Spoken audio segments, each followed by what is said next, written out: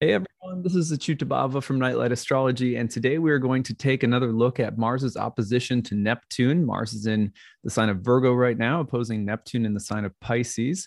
We're going to take a look at this today in a little bit greater depth. We started looking at it yesterday while also helping to promote my friend, Kat Nelligan's new book about the daimon. So if you didn't check out that episode yesterday, we kind of introduced a few things, talked a little bit about the daimon. Today we're going to go further. So let me put the real time clock up. And here we go. So here is the transit perfecting right now. You can see Mars at 22 Virgo opposing Neptune at 22 Pisces. So this transit perfects today, and you'll still be able to feel the effects of this transit. This is September 2nd. You'll be able to maybe you'll hear it. You'll hear, feel, sense the transit of Mars to Neptune tomorrow, as well as Saturday and into Sunday, maybe even Monday into Tuesday of next week. Although the most potent effects you should be feeling between now and, say, Friday or Saturday, as Mars passes over Neptune. So, this transit has already been in effect for a little while. It's funny, like my daughter went to kindergarten for the first day this morning, and I was fine. I was totally fine, all the way up until I got inside and decided to start looking at baby pictures of her. Then I just just lost it for a little bit. A good Cancerian cry, and I'm good now, ready to talk about Mars, ready to talk about Mars Neptune. And but I thought it's funny because I was thinking, gosh, this is very appropriate in the sense that I felt like very composed, and like I was really trying to compose myself, like have that kind of strength of, and so forth when I said goodbye to her. And then I got in, and my whole strategy, like just fell apart. And I thought that was pretty funny about the way that masculine Mars can get overrun by the waters of Neptune, and what a nice little expression of that archetype was at work this morning for me. Anyway, so today I want to talk about Mars Neptune from a few different angles. We're going to bring in the Yoga Sutras of Patanjali. We're going to bring in the Bhagavad Gita. We're going to bring in the I Ching, and we're going to talk about a few different things that come along with Mars Neptune. I want to continue talking about this idea of sacrifice, and also of crisis and how we respond to crisis, and passion and how we maintain passion. A few different things to think about. One is that, as I said in yesterday's video, sacrifice is a big part of Mars Neptune, because if you think about Neptune, one of the great significations of Neptune has to do with absorption. I know absorption could be in a meditative state. For example, you get absorbed into a meditative state. It could be that you lose yourself by becoming absorbed in alcohol. It could be that you are taking on you're absorbed in some kind of holy mission or purpose or vision.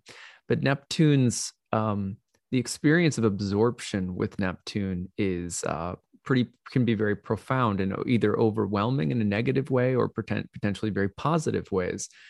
And with Mars, you're thinking about a god that is therefore going to get involved with the absorption of Neptune when it's in the opposition. And it's going to struggle at times through the nature of an opposition. Oppositions are of the nature of Saturn. And so we're talking about the potential for the oppositions often work through polarization. This is over here and this other thing's over here, and I don't want the two things to be together, or we're putting them apart through some kind of principle or prejudice or something like that. But there's often a secret sameness or similarity between them. Okay, so with that in mind, and if you think about Mars a little bit, what kinds of things could Mars end up uh, what kinds of things could Mars end up doing when getting absorbed in the waters of Neptune, or fighting not to become absorbed in the waters of Neptune, so to speak, because of that polarization effect. The polarization effect of Mars Neptune can result in trying to stave off a feeling of purposelessness, or that there is some kind of void that we're falling into. We lack purpose, or we lack some sense of intentionality. Mars says, I don't have a purpose. I'm lost. I'm wandering, when getting pulled in to Neptune. On the other hand, Mars Neptune can get absorbed in some kind of holy purpose, or some sense of mission or vision. And I use the example quite often of Joan of Arc. She's receiving a vision of a holy war that she has to go and fight. Now, I'm not saying anything about the nature of war or her vision or anything like that, historically or politically or something like that. It's just the quality of being completely drawn into. I heard the voice of God. I saw the light. It called me in this direction, and I had to, take up arms. There's that quote actually that comes to mind, and I'm forgetting where it came from. I remember it from Dead Poets Society. So it was one of the poems that, Robin Williams, as the English teacher, was quoting. And it was like, or no, I think it comes from Shakespeare, actually. Is it Hamlet? I think it might be Hamlet. But he says, it's to be or not to be, right? To take up arms against a sea of troubles. Do I do this or not? Do I let go or surrender?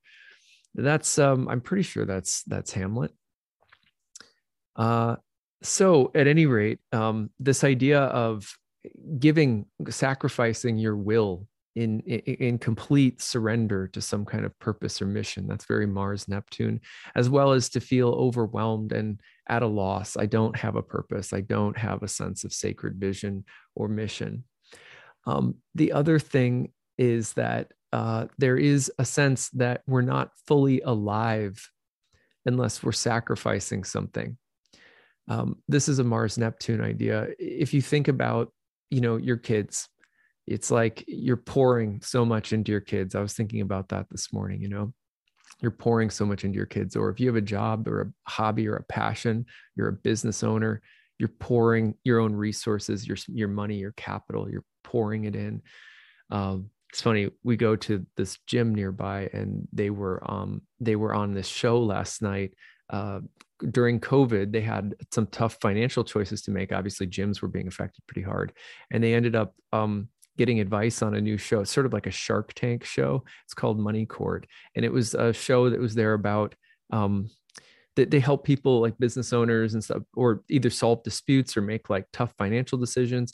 And they had to make this really difficult decision about, they had to make a difficult decision about what to do with their gym, given everything that was going on during the pandemic and stuff. And so they were on this show, and it was really funny. So at any rate, the owners of the gym were on the show. So one of the things that came up was, even in the show, was this sense of like sacrifice. Like we've poured so much of ourselves into this business, and now we're at this crossroads and we don't know what to do.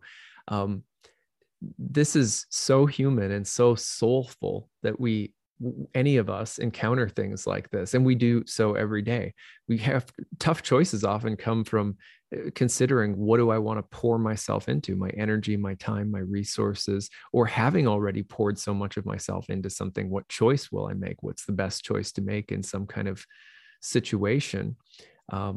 Because the feeling that there is a lot at stake is usually due to having shed something of our blood, our sweat, our tears, our soul into something. It's necessary that we do so because from the standpoint of Mars Neptune, we need to feel as though our efforts, our will, and our ambitions are part of something larger than ourselves. Mars Neptune is the need, you could say, for will to become collective, or for will to be transcendental, for there to be some larger sense of purpose that transcends the mundane interests of the ego. I mean, why do I pour so much of myself into kids? I mean, if you're cynical and believe, in a purely rational answer to that, you might, talk about genetics or the survival of the gene pool or something like that that's driving me on an unconscious biological level. And maybe there's elements of that that are true. But there's also, of course, there are also reasons that have to do with love and that have to do with trying to be a better parent than, some of the ways that my parents were, or I think we all do this. Not that I had, everyone has challenging parental things to overcome, I think. But so, we have reasons for pouring ourselves into our children. I want my child to not have to deal with this thing out in the world, or I want them to be prepared for something or whatever. So will is so regularly wrapped up in this larger sense of why something is important. And that larger sense of why something is important is numinous. It's hard to capture. When someone says, why are you spending so much time doing this? We start kind of reaching, for different things. Well, why do you do astrology? Why do you pour yourself into astrology? Well, it's because I feel this way. It's because I like this thing. It's because it means this thing. It's because of these experiences like that. There's a tarot card that comes to mind when people also may have delusions, or they may be deceiving themselves about the different reasons or purposes that they have for doing something, painting it, or cloaking what they do in some larger numinous sense of what's right or true. The Seven of Cups, if you can remember that image, Seven of Cups shows, I think it's Seven of Cups, it shows a man or a woman, doesn't matter, looking up into the clouds, and there's these little cups coming out with all sorts of fantastic like creatures and things coming out of the cups. And it's a card that can come up sometimes when we have to be aware of illusions and what our motivations are. And we can delude ourselves by grasping at things and saying, well, this is why I'm doing it, or this is the real purpose behind it. Mars Neptune can be like that sometimes too. And sometimes there's also this pervasive sense that there is no purpose whatsoever, and Mars Neptune can reflect that as well. So a few things that I wanted to talk about today that kind of dovetail from this, and this comes out of I Ching meditation that I did yesterday and this morning a little bit as well.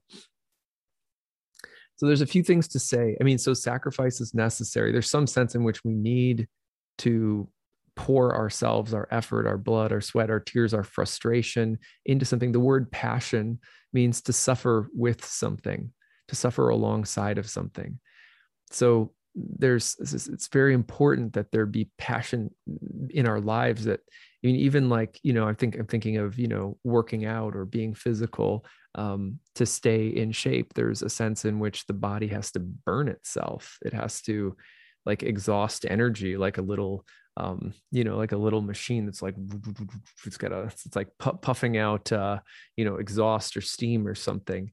And it's dynamic, intense thing, but at the end of the day, we do that so that we feel good, so that we feel alive, so we feel kind of right, in a space where our body feels more alert and conscious. And similarly, people practice physical asana yoga for the same reason, for the breath to remain in that presence. So anyway, one of the difficult things, though, about having a passion in life or needing a passion in life is that Mars Neptune can also represent the wandering of our passions, which means that they come and go. They're not very steady, that we get absorbed into something and then it becomes bored. We become bored, or it becomes boring, and then we let it go and we try something else. And one could readily ask, like, well, why does this happen? And what's the solution to that? I mean, I can't tell you how many people I see in my practice who regularly tell me that they don't feel passionate about someone or something that they used to, and they're wondering where it's gone and how to get it back. And in some ways, this isn't even really an astrological question. I mean, there may be a transit that's activating this. Often it's a Neptune transit. But it's really most of the time it's a spiritual question, because it has to do with our approach to our passions and how we maintain them and keep them alive, or keep them healthy, keep them well. So a few things to say about this.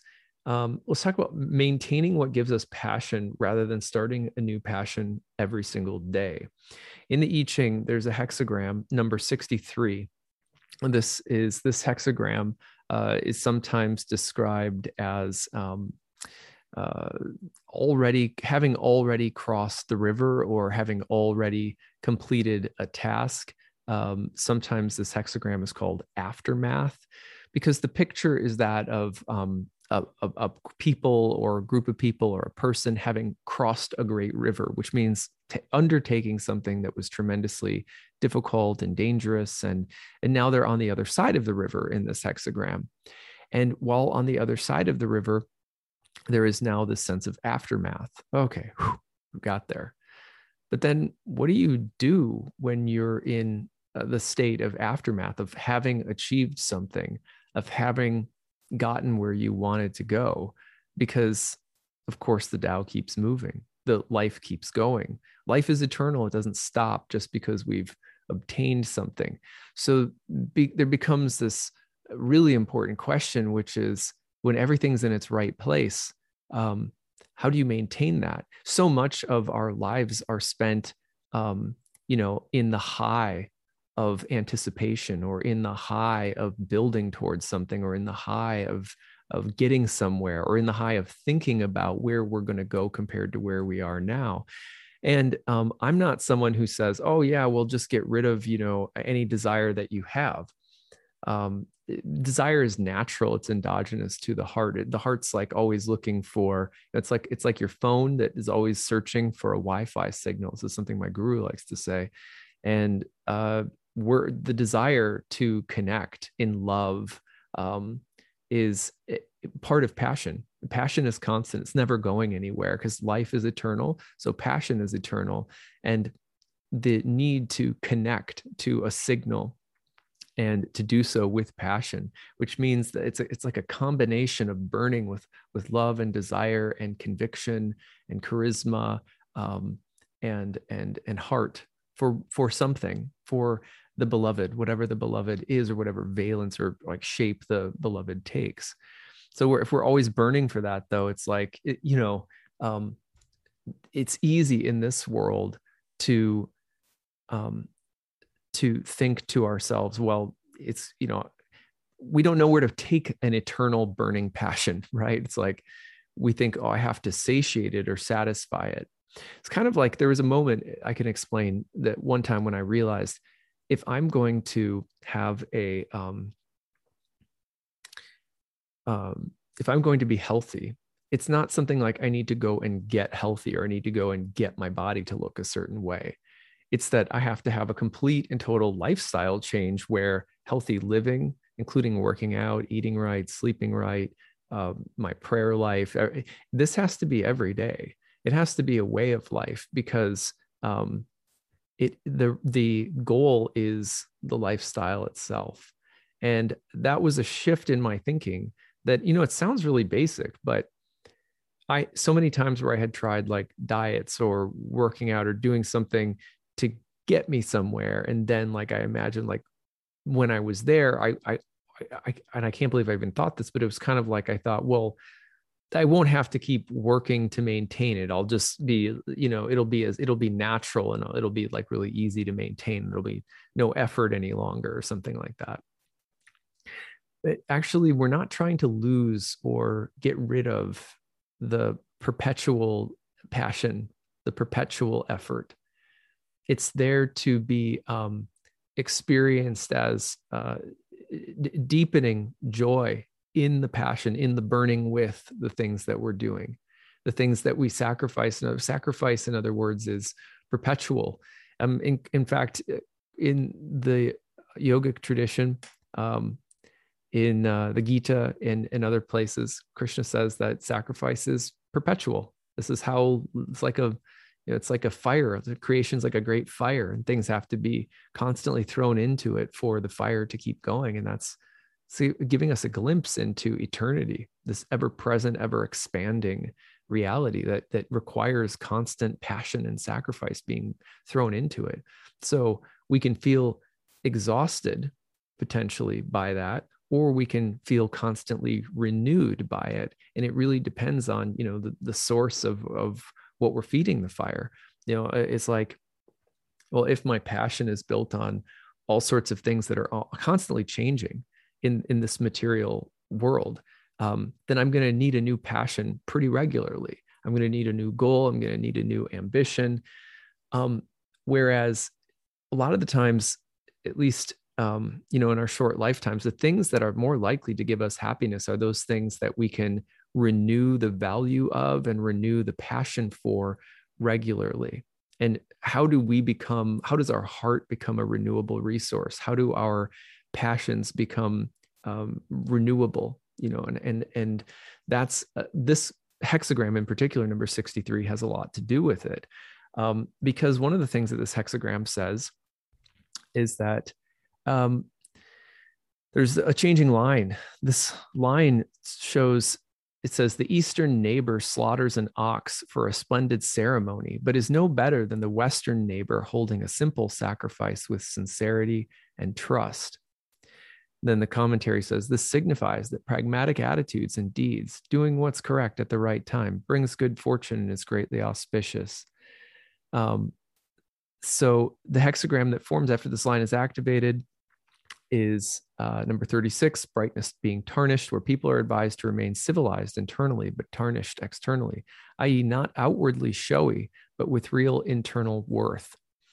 I love this line because one of the things that this line reminds me of is that it's talking about sacrifice. It's talking about different kinds of sacrifices, and that those that burn fast and hot and bright and that are big and showy and meant to impress and so forth are actually those that are least likely to last or to have like an abiding effect, or to be easily maintained, or to garner the best response from the gods. So small and simple ways of refreshing our passion are important, unless we want to get into the spin cycle of Mars Neptune, which has to do with, I'm totally pouring myself into something. I'm creating this big sacrifice. I'm hoping for this big result. I'm doing a big diet. I'm going crazy trying to get some big result. I'm pouring everything into it, and then it burns out really quickly.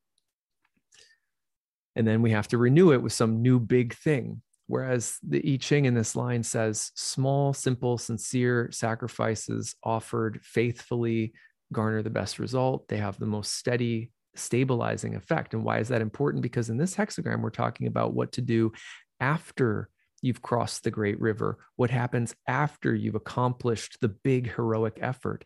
Then it's about maintaining something. Then it's about making sure that the thing that you've achieved stays in a good space. Mars Neptune will not give us that unless we're as careful about the approach that we take to great undertakings or great sacrifices as we are to, the results and how we maintain them. So let's read something from the Yoga Sutras of Patanjali. Patanjali's talking about yoga, and he says, practice is the effort to be fixed and concentrating the mind. Then he says, practice becomes firmly established when it has been cultivated uninterruptedly, with devotion, over a prolonged period of time. Let's read those three again. Practice, this is the practice of concentrating the mind. And you could say that this is yoga itself, the idea of becoming yoked to the eternal spirit soul, which is the ultimate reservoir of well-being and happiness, but requires the constant and most ongoing sacrifice, which is presence and consciousness, conscious awareness. So to stay in the place that feeds us and makes us happiest, we have to practice being in the place that feeds us and make us happy. That can't happen, Patanjali says, unless we practice it, and that practice itself can only become established and start to give us results when practice is cultivated uninterruptedly. So we have to have uninterrupted practice with devotion, meaning we pour our actual heart and soul, our emotions into it, and over a long period of time. Great quote. Sacrifice is usually simple, quiet, and persistent. It's the understanding that for us to live, we have to die to live. That sounds like a paradox, but it's true. We have to die to live. And to die to live is not a big, showy, flashy thing, the Eastern neighbor with the big ox. It's a quiet, simple, persistent effort. In the Bhagavad Gita, in chapter 9 of the Bhagavad Gita, Krishna starts off saying this at around text 16. He says, Aham kraturaham yagna svaraham aham ashudham mantroham aham evajam aham agnir aham hutam. And excuse my Sanskrit. But it is I who am the ritual, I the sacrifice, the offering to the ancestors, the healing herb, the transcendental chant. I am the butter and the fire and the offering. I won't do the rest of the Sanskrit. I'll spare you guys. I am the father of this universe, the mother, the support, and the grandsire. I am the object of knowledge, the purifier, and the syllable Om. I am also the Rig, Sama, and Yajur Vedas. I am the goal, the sustainer, the master, the witness, the abode, the refuge, and the most dear friend. I am the creation, the annihilation, the basis of everything, the resting place, and the eternal seed. O Arjuna, I give heat and withhold and send forth the rain. I am immortality and I am also death personified. Both spirit and matter are in me. So he goes on a little bit and talks about people who, practice great big rituals and ceremonies to get big things. And then he says, but those who always worship me with exclusive devotion, meditating on my transcendental form, to them I carry what they lack and I preserve what they have. And then he goes on to say that he's the enjoyer and master of all sacrifices. And then finally, he says, if one offers with me with love and devotion, a leaf, a flower, a fruit, or water, I will accept it.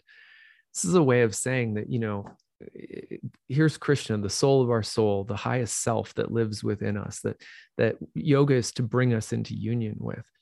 And he's saying, look, I'm the reservoir of all happiness, and you don't have to approach me with any grand big thing, trying to get any grand big thing. I'm in you, and all you're trying to do is hang out with me. And it really requires simple, small, consistent efforts of devotion. This is so important because Mars Neptune will definitely convince us that some huge response is necessary. I watch social media every day. I don't watch the news so much anymore, to be honest with you. But I look social media every day. And so, of course, I'll hear about something. If there's big news, I always hear about it because of social media. And what I notice in social media, one of the reasons I had to get off Facebook for myself personally, is that we can get caught in another Mars-Neptune spin cycle, which is that of shock, disgust, and appall. There's lots of other things we can get caught up in, but this is one of them that I've noticed. Shock, disgust, and appall. Another thing that Mars Neptune can get fired up about is we can move from one heroic quest in life to another. And those heroic quests give our ego a sense of validation. And they come in typically like this. Someone does something that's unethical. And I'm not debating the unethical part. I'm not debating the injustices or the unfairnesses of the world or the lack of intelligence or the ignorance that's out there. But what I notice is that it can give us a reason for motivation. It's like because there's not this simple, consistent, devoted practice of presence every day in our life that we're pouring ourselves into, that the sacrificial fire that's keeping us in touch with the Paramatma, the God in the heart, and that we're not staying in that place very easily. And so one of the ways that we get fired back up and pour ourselves into something is by looking at the world and seeing what's wrong with it, which is easy to see. It's so easy to see. And then we get caught in a spin cycle of resentment and disgust and rejection. It's easy to look and say, I'm going to get passion today because I see things that are wrong or that I reject or that I resent or that disgust me. And if we need to respond over and over again, to the world through shock, disgust, sort of self-righteous appall at things to fire us up and motivate us, even if we're not going to actually go out and do anything about those things, but we're just using them as fuel to feel strong or to feel convicted about something. There's a problem there, because then because these things, crises come up and then they fade into oblivion. That's a Mars Neptune dynamic as well. So don't get caught in the spin cycle of shock and disgust. It's easy to do so, again, because there's plenty of it, right? There's plenty of things to be bothered about. People who respond to crisis or calamity with trust, simplicity, and sincerity, consistent small efforts to respond to the things that we see in the world. And by the way, one of the most simple pieces of advice that we get from in the Christian tradition is to, when we see that, to let it be an occasion to turn our gaze back toward ourselves, to see our own connection to the ignorances of the world, and to turn the gaze inward to refine ourselves, to use, not that doesn't mean that the world doesn't have its faults and flaws that are in some ways probably much greater than our own in many cases. So it's not to say, well, I'm just as bad as anyone or anything else, because there's some ways in which that's not going to be healthy, but to use our view of the world whenever disgust, resentment, appall, shock, when that comes up, to turn that back toward ourselves on some level. Does that feel kind? Does that feel like the right tone of voice to use if I were to see something shocking or appalling or ignorant about myself? Sometimes just that process will soften, help us to be more forgiving and graceful, and also to refine ourselves more, because we can create like an empathetic link. So that's a Mars Neptune thing. People who respond to crisis or calamity with trust, simplicity, and sincerity, bringing the gaze back inward, are more likely to handle problems constructively than people who feed off of the stimulation or the reaction space of constant crisis. That's a Mars Neptune dynamic. Don't play, I need to think about another quote comes from Jesus. Don't pray like the hypocrites who go out into the streets, proclaiming, the end is here, the world is ending. Oh my God, or look at, I'm righteously praying for the right things, I'm on the right side of history, or whatever the case might be. But instead they pray in the secret. They may pray about the exact same things. Oh, Lord, help the people of the world who are suffering. Oh Lord, help me, I'm suffering. Or, oh universe, please help the people of the world. Please help us from our ignorance, whatever the case might be. But there's something about that advice that's so important, because we keep that focused inward. We're going to be a lot more that sense of there's something wrong and I need to pour myself into fixing it, or some kind of heroic effort. Still, if we keep it sort of quiet, persistent, humble, that kind of righteousness supports us, as opposed to the kind that is feeding off from things in a more public and demonstrative way. Again, what does the I Ching say in that hexagram? Don't be like the neighbor in the East who slaughters a big ox. You can be the quiet, humble offerings also work. So anyway, I hope that these reflections are valuable today, valuable for you as you're going through your week. If you have any other thoughts to add, I always love hearing from you guys. Think this week, for me, I'm thinking about how to maintain passion in areas of my life that need renewal, that need me to come back and be excited about it again. And how can I do those, renew my passions and my interests and my investments and the sacrifices that are needed in areas of my life? And how can I renew my investment in those things in ways that are humble and quiet, but persistent? So those are things that have been on my mind. I love the I Ching's teaching this week. I hope it's helpful for you too. And we'll be back again tomorrow. There's some transits unfolding over the weekend that are really interesting. So I can't wait to take a look at those with you guys. All right, take it easy. Bye.